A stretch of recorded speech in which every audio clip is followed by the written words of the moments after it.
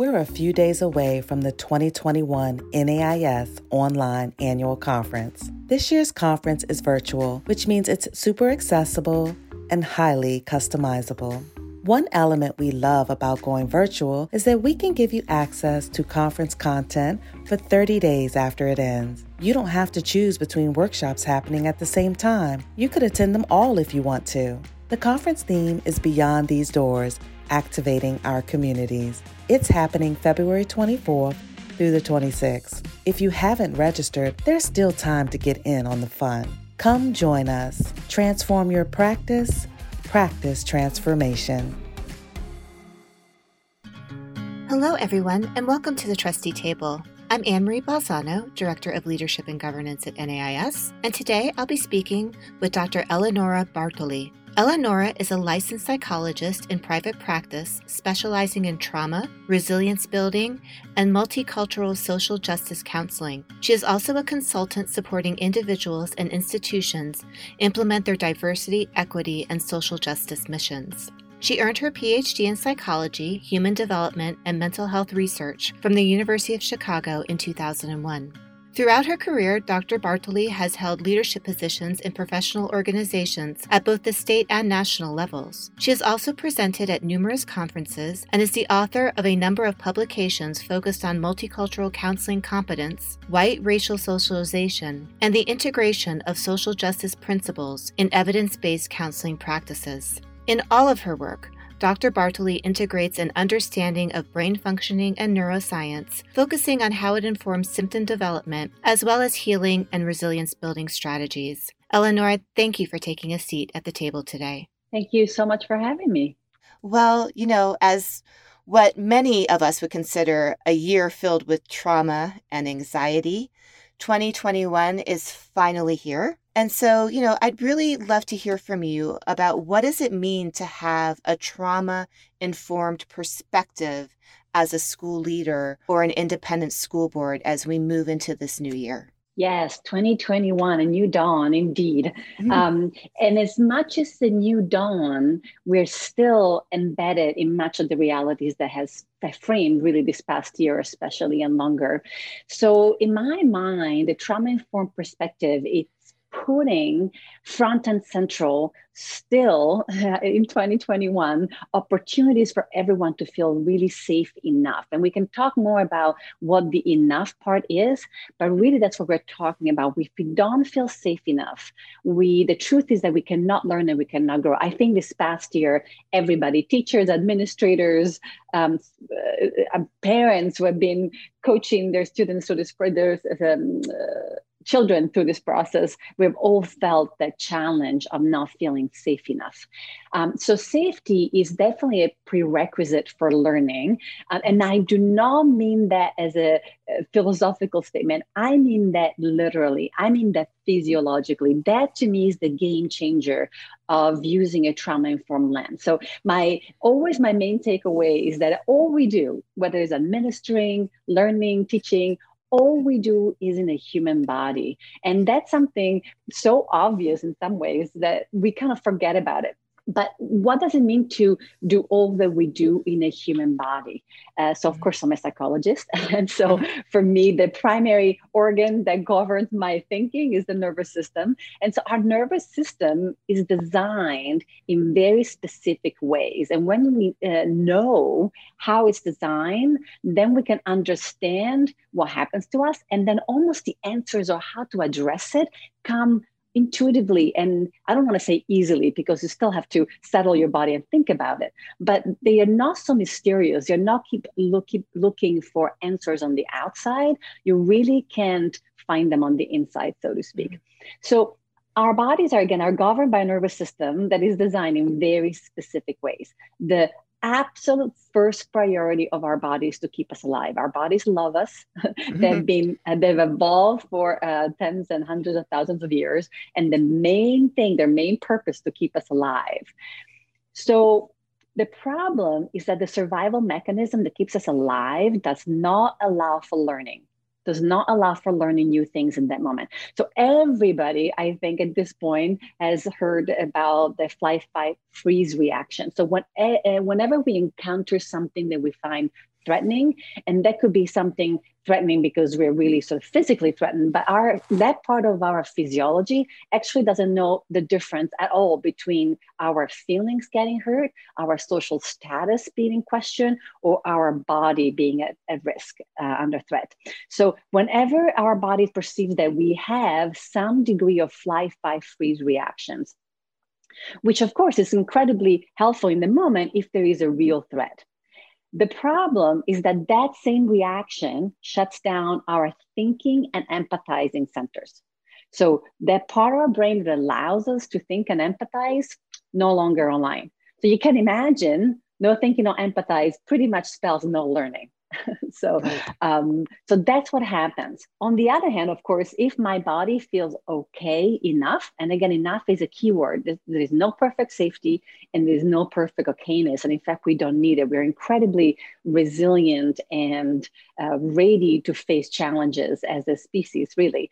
But whenever we feel okay enough, then we're able to learn. And we're able to learn. I always think that we're able to learn about everything. Yes, in this context, we might think about learning academically, but we can also learn about each other. And I think in this political climate, that's also something so needed and so important. When I look at children, they're so naturally curious. They're eager to learn. Nobody has to teach us how to learn. We know how to do that. We actually are born to do that. We find that rewarding. So the question becomes how we feel safe enough. So that again is governed by our physiology, which is the beauty of it.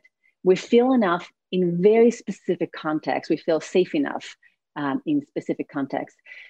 And this is, again, sometimes when I move into this section, it feels, this is so Pollyannish. No, it's actually, it's encoded in our DNA. We feel safe enough when we feel loved and cared for. Mm-hmm. We feel safe enough when we have opportunity to love and care for others. That's why those feelings feel so good. It's not random. Our physiology is designed to both in terms of health and in terms of well-being, which are sort of sometimes separate, they're designed to grow and feel good around feeling loved and cared for and loving and caring for others. So we are literally designed for love. So even though when we it's obvious that we do what we do in the human body, when we don't understand what that means at this level, basically what we keep bumping into is what I think of Mission Impossible. Biology will always win. We have evolved tens and hundreds of thousands of years ago, and that the part of the nervous system, it is powerful, beautiful, and yet not designed for the kind of constant assaults that we have in 21st century living. And so we really have to understand this so we can work with it.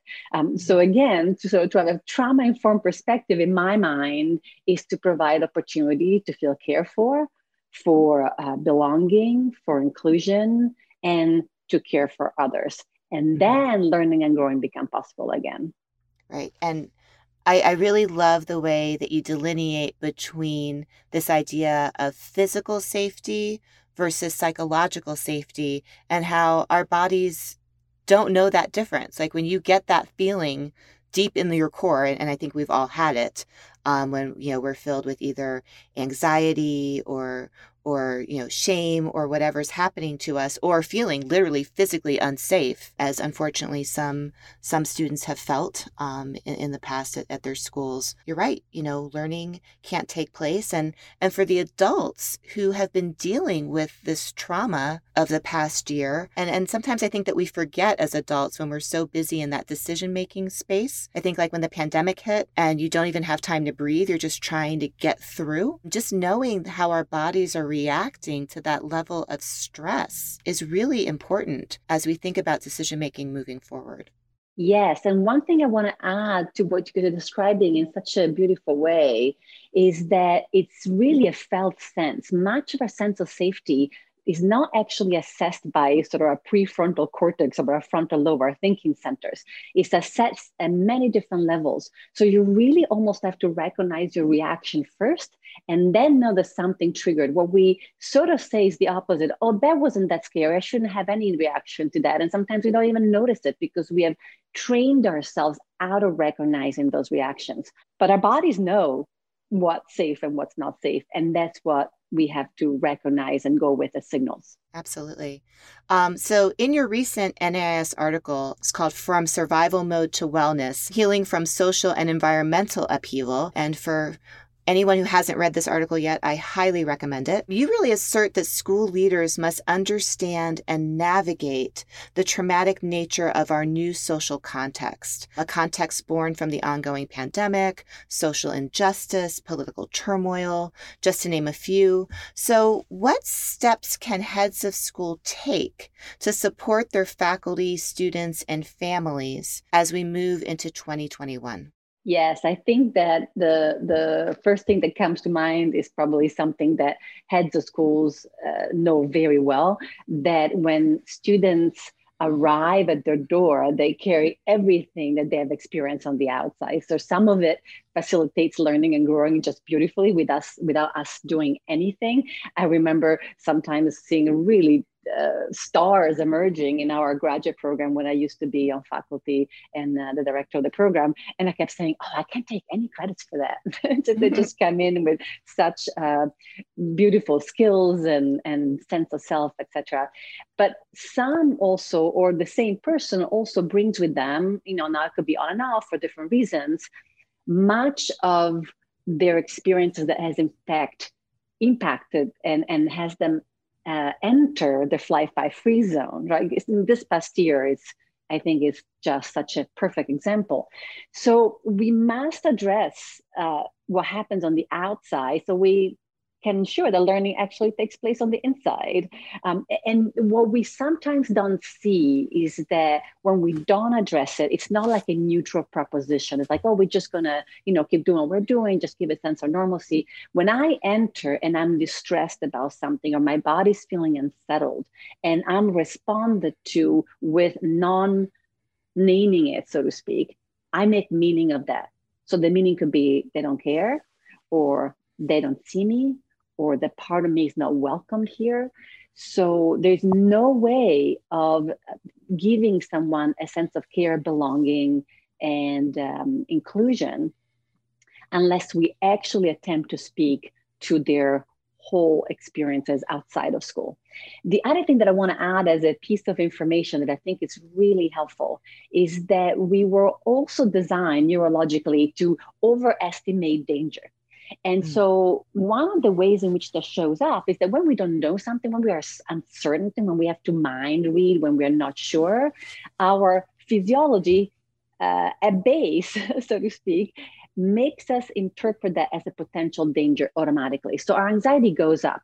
So then another argument for always naming and making sure that we address the totality of what the students' experience are on the outside. So the first suggestion that I have for EDSO School is it's obvious from there, name what's going on and invite those conversation and sharing into your schools. That says, I see you, and that also fosters a sense of belonging, especially when the sense of belonging may have been taken away by the very thing that the student is bringing into school as their experience. So that's another obvious suggestion from there is that to really be open and transparent about what you stand for. Take all the guessing away. Doesn't mean that you have to be perfect. You just have to be clear. Those are two very different things. So to do that, there are two things required. The first is you actually have to know how people experience the world on the one hand, and what kind of experience folks have in your school. So you have to ask, and you have to ask often. So there has to be a constant dialogue or sort of not really a needs assessment, but a canvassing of how your community is experiencing their world and the school. Mm-hmm. The second, which I have written some of my blogs and writing a lot about, we have to be ready to listen so that you can actually learn from what people tell you. What happens is that, and I know I felt that many times when I was head of a program, that I welcome the feedback, and then when that's not the feedback I wanted to hear, or it goes against all the good intentions and hard work that I put in, my body contracts, right? But I have to keep myself out of that fly-fight free zone. Otherwise, I can't really hear and I can't really learn. So that takes some practice, and it's super important. The other suggestion I have is to be very clear about what you can offer and what you cannot offer. So I think sometimes there is a push for I should be everything to everybody at all times. And we want to, as health programs, that's our joy. We come in because we're so passionate, we have so much to give. But the problem with over-promising is that when we then don't deliver, which we can't because we are human, it will feel more like a betrayal. Most people will forgive mistakes. Most people will understand limitations, but feeling let down is a very different proposition. So to me, being very clear about what you can offer and about your limitations and why is really, really important. The other thing that comes from this idea that we sort of feel safer when we are in connection and relationship is to really offer folks opportunities for connection. I think schools do that sometimes seamlessly, but sometimes you can further facilitate that by gathering people according to sort of common experiences or interests or identities. I think schools are really good at that. It's just being mindful of using those tools when it feels important. And the other thing that I sort of wanted to put out there is to really give all the parties involved a sense of control. So you do that by, first of all, when they speak up to you, make their speaking up effective and do something about it. And so that gives them obviously a sense of control. And oftentimes, I always said, I jokingly said I had the best counseling program ever because I loved it. But I also always said it was thanks to my students because they told me everything that I should be doing and they had such wisdom. So in fact, making what people tell you effective, it's a joy because oftentimes brings wonderful changes. For that, you have to be flexible, but you also have to remain in charge. So sometimes when you're too flexible, not that that's wrong intrinsically, but it means that then you stand for nothing, so to speak, and then you don't, you let them making all the decisions, and you lose your role and you use the way in which you're holding space and you're making things happen for them. So there's a flexibility, but also remaining in charge. Yeah. And when I was listening to what you were saying, and I've been talking so much to heads of schools and trustees over the past year, and listening to ways that they're finding to create opportunities for connection, even when we've been completely virtual, which has been so difficult. I think one of the things that heads have really struggled with is, I think on the most part, folks are really great at soliciting feedback. They understand the need of having folks be heard and valued. Some there's always, and during this pandemic, there seems to be like this opposition a little bit where, you're listening to faculty who are terrified in some areas to go back to school, right? Because they're not safe. They don't feel safe. They're like, we're going to get sick. There's not enough protocols that we can put in place that's going to keep everyone safe. We don't want to go back to school. And on the other hand, you have families saying, we cannot do this any longer. We need schools to be open. We need our children to go back into the social context. Our families falling apart. We can't balance, school and work and everything else. And so I feel like for oftentimes trustees and heads have been caught in this place of two very opposing viewpoints that are equally important and trying to balance that as they're moving forward. Folks want to, and again, it comes from such a beautifully intention space to want to come up with the perfect answers and the right answers and be everything to everybody in a way that really cares for every member of the community. And that's a beautiful aspiration. And we should always have it and we should always go towards it. But the reality is this process is messy. It's always messy. And if we want to allow for different voices, if we want to allow for diversity of positions, we may not always be able to find the perfect standing ground that is absolutely balanced among all. To me, that's where the process is so much more important than the outcome. The outcome is very important, of course, but how you get there and how you foster a dialogue and how you stay grounded in what you can and cannot do, and stay grounded very much in what you stand for and what you value, and you ground your decisions in care, is going to have a different impact, even though, again, folks understand that the perfect worlds don't exist, and yet they can feel listened to and cared for, even when that happens. That's a really great point. I'm so glad that you said that it's how we approach the process and the dialogue is just as important as whatever that outcome will be. And like I said, I've seen, our schools have done a really stellar job in doing that work for the past year. I can't believe it's almost been a year that we've been dealing with the pandemic. And so, caring for their school communities as well as their own families has been emotionally exhausting for so many of our leaders and their administrative teams. So how can school leaders actually support themselves? What can or should self-care look like? As you can imagine, I love these questions. Of course. So sometimes as leaders, we forget that we are human beings too. I used to joke, and I still sort of only have to, I have a simpler life now, but I used to joke that I work so I can earn money, so that I can do self-care, so that I can do my work. And round and round it goes, right? But the reality is that if you want to show up intentionally, if you want to show up the way I feel like I need to show up to do what I want to do, that means I have to think, that means I have to empathize, that means I have to stay in relationship. And so I need to get out of the fly, fight, freeze zone. It's not that it's not going to happen to me. Of course it is. I'm just as human as everybody else. And that is a beautiful mechanism that will keep happening, but I have to be able to bring myself back. So for me, self-care has absolutely nothing to do with, oh, you deserve it or you should do it.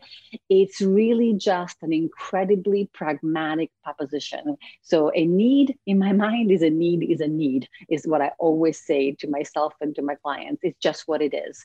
So you just need X sleep. That's your physiology. You just need X food.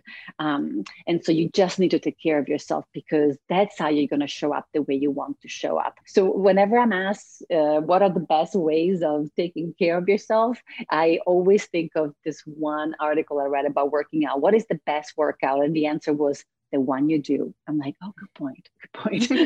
So in some ways, the best self-care is the one we do. But as you were asking the question, I am thinking back. So what did I do when I was a leader in an organization, whether it was a national professional organizations or whether it was my academic program? The one thing that I noticed in both settings is that being a leader can be lonely.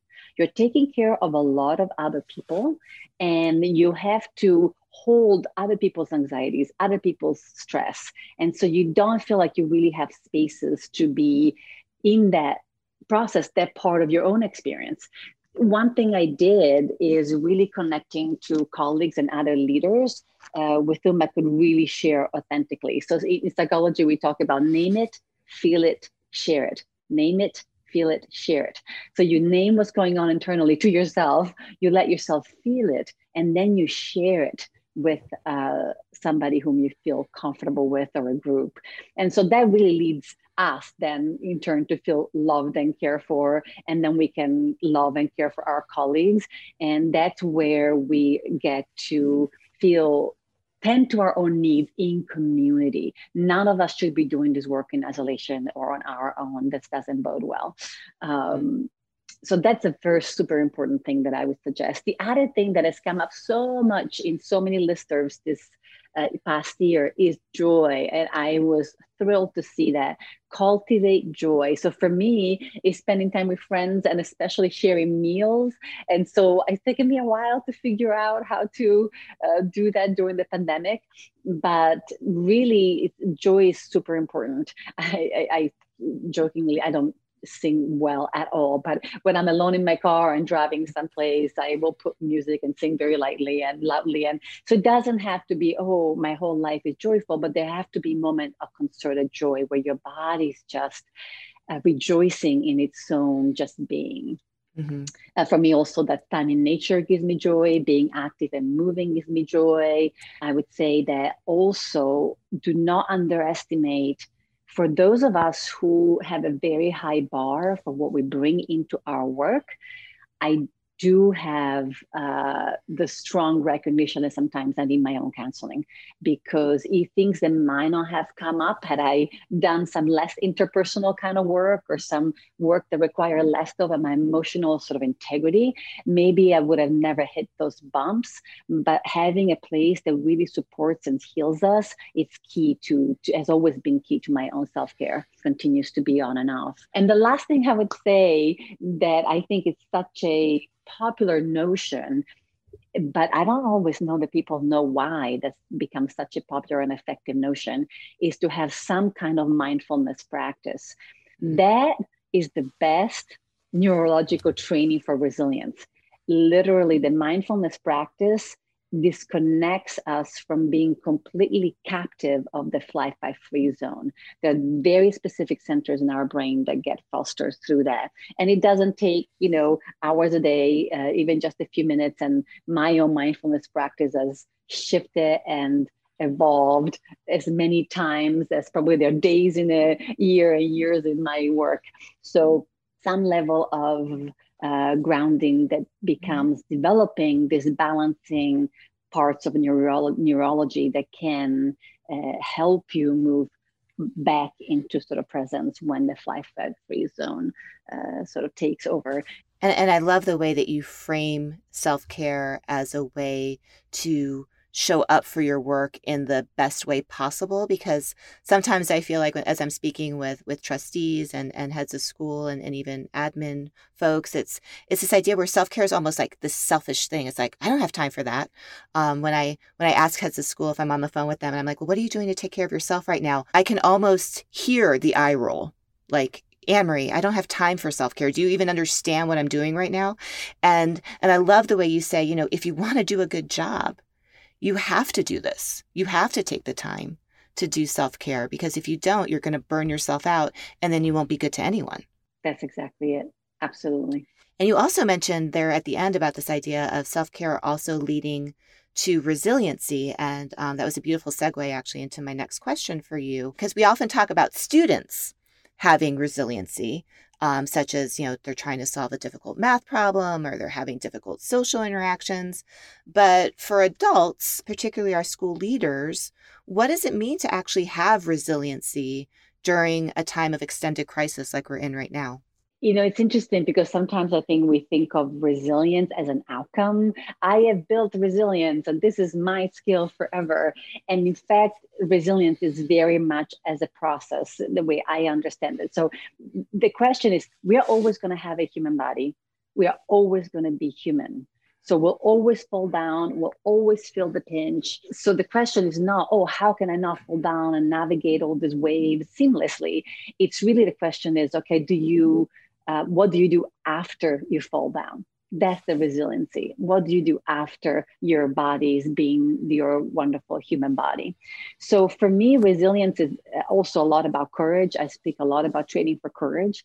It's the ability to remain present, to think, empathize when I'm scared, because my flight, fight, freeze zone gets ignited. So how do I have enough courage to stay with it? It's also a lot of self-compassion when I screw up, because then, of course, that experience, the berating is experienced by my own body as an attack. And so it sends me right back into the fight, flight, freeze zone. And so self-compassion for when I screw up is key. That took me a long time to develop. And so all of these things, you're not doing it's like, this is so kind to others. No, I'm doing it for me. I'm doing it for my own health, and I'm doing it for my own effectiveness. So on a very practical level, the first step is noticing it. So did you notice that you just fell down? Did you notice that you are burned out? Did you notice that there is a level of stress that's becoming unsustainable? We have trained ourselves out of noticing. So first we have to notice it, and then we actually have to do something about it. So one way to do it is to really ask yourself really often, how are you doing? And then you honor the answer to the question. The other thing is a big suggestion to go slower. So this is the problem with the society as we have developed it. We constantly trigger ourselves and each other into entering a flight, fight, freeze zone because we feel so behind all the time. The disasters that we have created should have been resolved yesterday. And so the problem with that, it creates a never-ending sense of urgency. Mm-hmm. And that is just absolutely not sustainable. And it also yields really poor work, which is just going to yield more urgency and more disasters to solve. And so slowing down is key in so many ways. But the way I mean it in this specific context is really slowing down moment to moment. Breathe, give your mind space to think and feel again and come back. And even if you have to do it a million times a day, which you will, begin training yourself to go slower, do one thing at a time, and give yourself to it. First of all, that drains you so much less. Second, it brings your best self to it. And third, it's really the only way we function. And when we don't go slower and are sort of overwhelmed by the urgency of it all, we are just we only have access to a very small part of ourselves. So neither noticing and then honoring the answer or how you're doing, neither to go slower is something that you accomplish as an outcome. Now you can see why for me, resilience is a process more than an outcome. Yep. So resilience is a relationship. You cultivate it. And then how do we teach other people? How do we model for other people how to cultivate resilience, knowing that we are vulnerable, tender human beings, and so we'll always need it. And I love that you said that, we need to slow down to sort of counteract that sense of urgency. Because I know that so many of our schools, both their boards and their leadership teams have felt that incredible sense of urgency over the past year as they've tried to pivot through what seemed like an endless stream of information and having to change direction constantly. But that slowing down, I think, just probably would also improve decision making, would improve some relationship building, which I think is so key right now as we're kind of moving into this new stage of the pandemic and everything else that's going on. It's not just the pandemic. It's social injustice, it's systemic racism, it's politics, it's everything. So I think, taking that time, as you said, is so crucial. So before I let you go, I know that I've taken so much of your time, but this has been such a great conversation. So just quickly, in terms of health and well-being, what kinds of questions should independent school boards be asking themselves right now? So I think my answer at this point is predictable, and I hope so, which means that the main concept is sinking in and is already becoming your own. So I will give you, there are 4 points that come to mind, and I'll go through them relatively quickly, and we can always follow up. The first thing, assess your collective levels of reactivity. This is your first question. When do your fly, fight, freeze reactions come up? When do they show up? How exactly they manifest as a group, and how do these reactions have become policies? How do these reactions have become procedures? In other words, how have they become institutionalized? And we can see lots of ways in which that happens in institutions. And so the opposite question of that, what would it mean to center empathy, love, and belonging, right? So not just intellectual learning, not just financial viability, certainly. Again, as a program director in the past, I understand the importance, of course, of intellectual learning, of course, of financial viability, but it's really problematic when those become what we center. So what would it mean to center empathy, love, and belonging? And then again, how do these then seep into policies and procedures? How does empathy, love, and belonging become institutionalized? That's the revolutionary part. We are also, and I know that was a huge shift while I was in academia about halfway through it. We are very outcome based, right? All the outcome measures. And we forget that what gives endless meaning, fulfillment, sense of possibility to our lives are our values, not goals. Goals are the outcome oriented parts, but we have to really center our work on our values. And so that is a strong suggestion. There is something called acceptance and commitment therapy that really works on helping folks live a valued life, even when things are rocky. So that's a really beautiful question that folks can ask themselves. And then I wanted to leave you with my magic question. I call it my magic question, which I teach all my clients. And it's a very simple question. What do I need? What does my community need? What do I need at a human level right now in this very moment? And how can I meet these needs, mine included? That is a magical question. I like that question a lot. And I also, appreciate that focus on values, because that's something that we've been talking about throughout, the past year is, how as a school do you stay centered to your mission, vision, and values as these sort of external forces are acting on your school that are so out of your control. Yes. Eleonora, thank you so much for your time today. This has been a fantastic conversation, and I know the insights that you shared will be so helpful to our members.